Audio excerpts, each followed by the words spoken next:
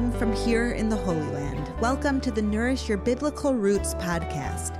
I'm your host, Yael Eckstein, President and CEO of the International Fellowship of Christians and Jews. Each week, we'll explore the Jewish roots of your Christian faith and nourish those roots with inspirational insights and ancient teachings that are so relevant to our lives today. Let's get started.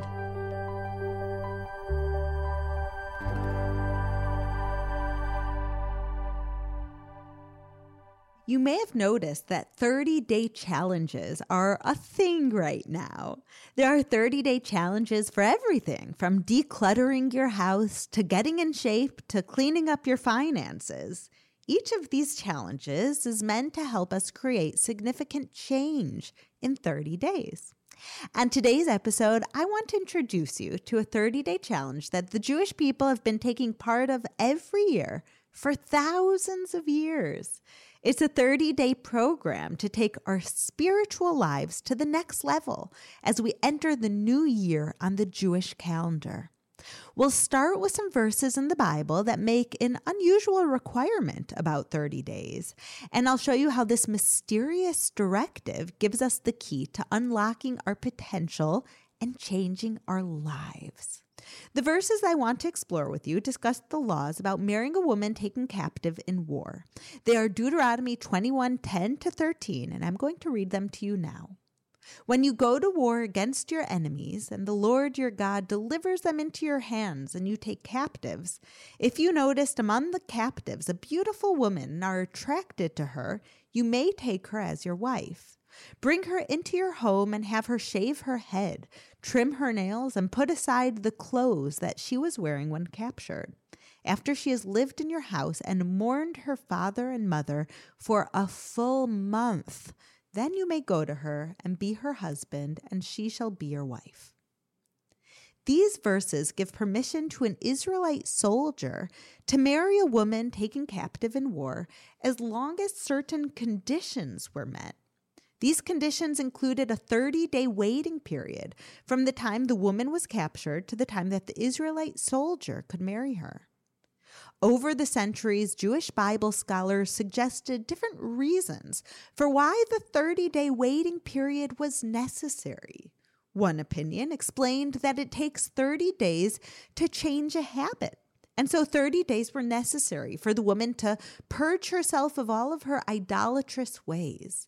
After 30 days of change, she can marry into God's people. This is such a useful bit of truth.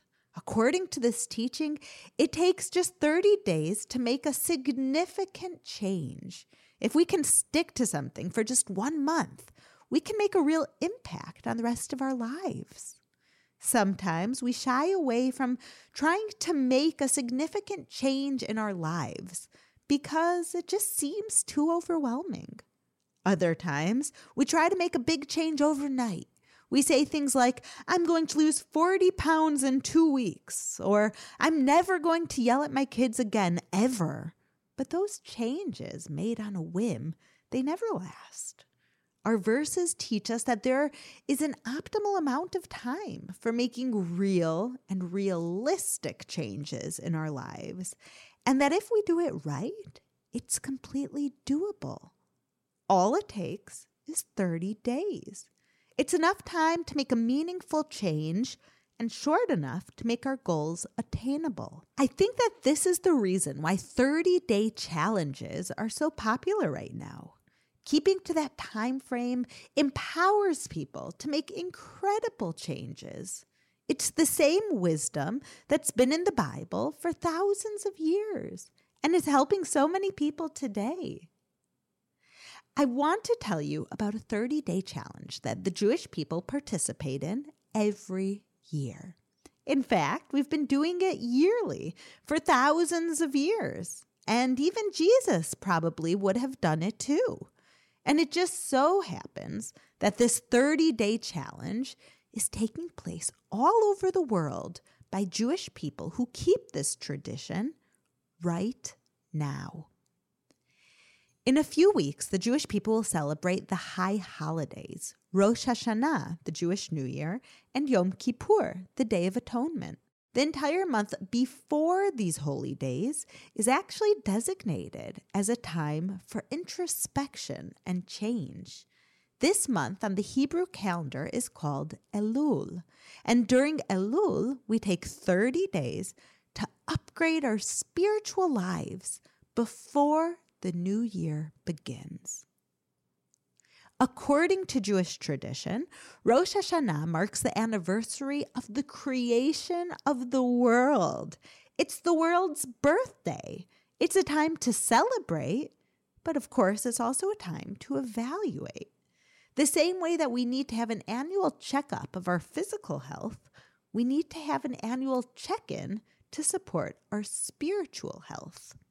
Taking this time to reflect on our lives helps us stay on the right path, headed in the right direction. If we don't make this time, it's easy to find ourselves way off track later down the line. And by then, it's so much harder to get back on track. I learned this the hard way, one time on a family hike. My husband and I love to take our 4 kids on hikes through the beautiful land of Israel that we're blessed to call home. One time, we were about halfway through a long trail somewhere in the Galilee when my daughter told me that she needed a bathroom badly. My husband, Amichai, estimated that we had about half an hour left on our hike, so we told our daughter that we would be there soon, and we tried to distract her with a game of I Spy as we kept on going. But a few minutes later, my daughter asked for the bathroom again, and this time we couldn't really distract her. We realized that we needed to walk faster and get to the bathroom as quickly as possible. We got the kids to pick up the pace, and we were covering a lot of ground when all of a sudden, Amichai stopped. He said, "Something doesn't seem right. The trail ends at the top of the mountain, but we've been headed down the mountain for a while." He climbed up on some rocks, and from that vantage point, he was able to see that we had made a wrong turn a few minutes earlier, and that we were headed in the wrong direction. That's not something you want to hear when your 7-year-old needs a bathroom badly. It was frustrating that we had to double back when we were already in a rush, but I also realized that it could have been a lot worse. Had Amichai not stopped us when he did, we would have ended up a lot further from where we needed to be. Thankfully, we still made it to the bathroom in time, and I learned 2 really important lessons that day. The first is to always make sure that young children use the bathroom before starting a long hike, even if they insist that they don't have to. And the second lesson I learned is that it's a good idea to stop every once in a while in order to assess where you are, where you want to be, and in which direction you are headed, not to just go on autopilot. This is what the month of Elul, the time we're in right now, is all about. It's about taking time to pause, to look at where we are headed, and to make any necessary changes to get back on track. If we don't do this at least once a year, then one day we might find ourselves completely lost and far from where we even wanted to be. One of the things that the Jewish people do to make sure that we take stock of our lives at least once a year is to blow the shofar, the ritual trumpet mentioned in the Bible. We blow it every day during the month of Elul. The sound of the shofar, which you heard in the introduction to this podcast, sounds like an alarm. My father used to call it God's alarm clock. Its purpose is to wake us up from the spiritual slumber that we fall into during the year, so that we become aware of where we are spiritually and what we might need to change. We blow the shofar every day for a month before the Jewish New Year because change doesn't happen overnight. It's a process that takes some time. And if we wait until Rosh Hashanah, it's too late. I grew up in Chicago, and I remember all the hype around making New Year's resolution for the new year on January 1st. There were always ads for gyms and weight loss programs that time of year because everyone wants to change for the better in the new year. People make all kinds of resolutions on December 31st. But how many people are still keeping their New Year resolutions on January 31st or on July 31st? Lasting change doesn't happen overnight. True growth is a gradual process, a process that happens over time. A process, as the Bible says, happens over a month. And the month of Elul gives us enough time to lay the groundwork for real and lasting change. According to Jewish tradition, every day during the month of Elul, a heavenly voice calls out, "Plow the fields, don't plant for the thorns and weeds." What does this mean? It means that we need to tend to our inner garden during the month of Elul so that the seeds we plant for the new year will grow and thrive all year round. I love this analogy because I love to garden. Outside my house here in Israel, I have a small garden with a vegetable patch. When we bought the house, it was all just sand, and it was my dream to grow amazing, healthy food that my family can eat. Now I am so blessed. My family grows kale, zucchini, tomatoes, lettuce, and cucumbers.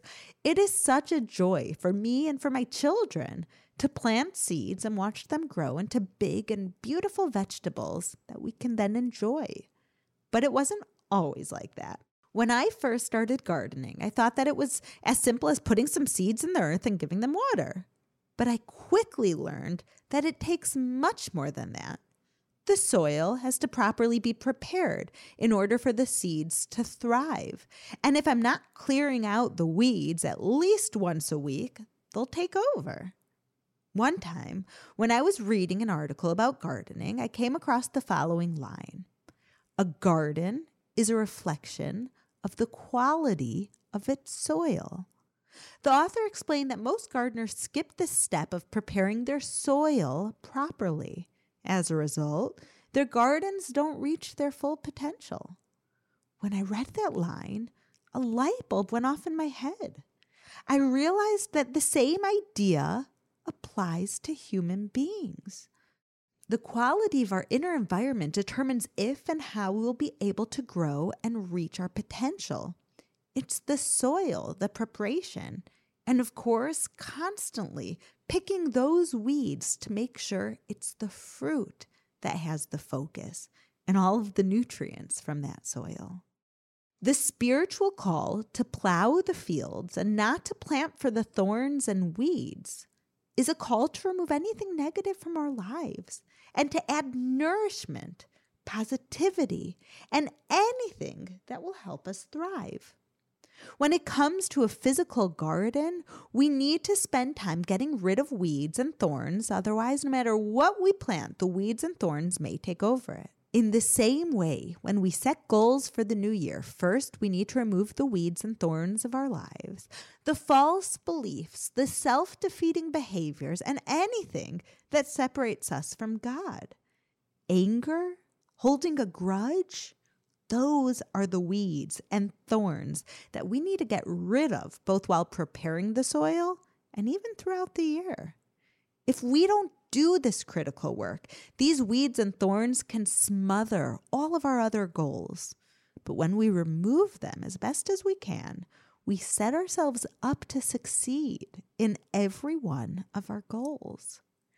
These 30 days of Elul are a time to ask ourselves some important questions, like what bad habits are holding me back from what I want to be?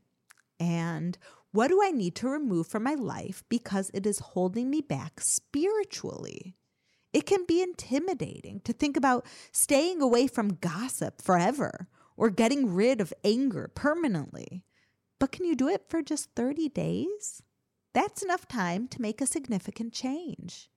Getting rid of behaviors and beliefs that harm us is one aspect of preparing our inner garden during Elul. The other is nurturing and nourishing our spirit so that our inner environment is conducive to growth. During the month of Elul, Jews set aside more time for Bible study, prayer, and developing our relationship with God. For me personally, this means spending more time in the fields that surround my home. I call this my time with God. I walk with him, I talk with him, and I listen for what he lays on my heart. My husband and I also get together with friends at least one night around this time of year to play musical instruments and to sing soulful biblical songs. There are always events happening in our community and all around Israel during Elul. Inspiring lectures, special prayer services, soulful concerts. The spiritual nourishment that we gain during this 1 month carries us all year long. As Christians, the month of Elul can be a meaningful and sacred time for you too. I want to tell you about my friend, Michelle Bachman, who is a former congresswoman, a proud Christian, and a great friend to Israel and the fellowship. A few months ago, Michelle joined us for the fellowship's day of fasting and fellowship. She told us how 4 years ago she decided to dedicate the month of Elul to God. For the 30 days of Elul, and also the 10 days afterwards, until Yom Kippur, the Day of Atonement, Michelle focused on fasting and prayer. She focused on her spirit, on setting up her garden, the soil of her garden, so it will be healthy. For her, that meant giving up coffee, sugar, and meat, and spending personal time with God. Michelle told us how after the first year that she did this, she saw miracles that she could have never imagined. She also said that 1 year that she didn't do this, she didn't see as much blessings in the year that followed. Michelle said that now she is fully committed to setting aside this time for God every year. She believes, as do I, that it lays the groundwork for a year full of miracles and incredible blessings. And we've seen it in our life to prove it. The month of Elul is like a 30-day challenge that upgrades our soul and elevates our lives.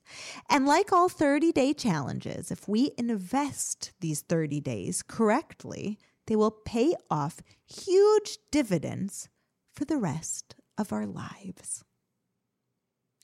In Lamentations 3:40, we read, "Let us examine our ways and test them, and let us return to the Lord." This is the call of Elul, to examine where we are on our life's journey and to take steps in the right direction. I hope that you will join the Jewish people this month or whenever you are listening to this and heed that call. When you take 30 days and dedicate them to God, you set yourself up for a successful year and a blessed life. Shavua Tov, my friends. Have a wonderful week. Thank you for listening to the Nourish Your Biblical Roots podcast. If you like what you have heard, visit me at mybiblicalroots.org for more of my teachings, videos, blogs, and books. You can also follow me on Instagram at Yael_Eckstein or on Facebook at Yael Eckstein. Shalom and see you next week.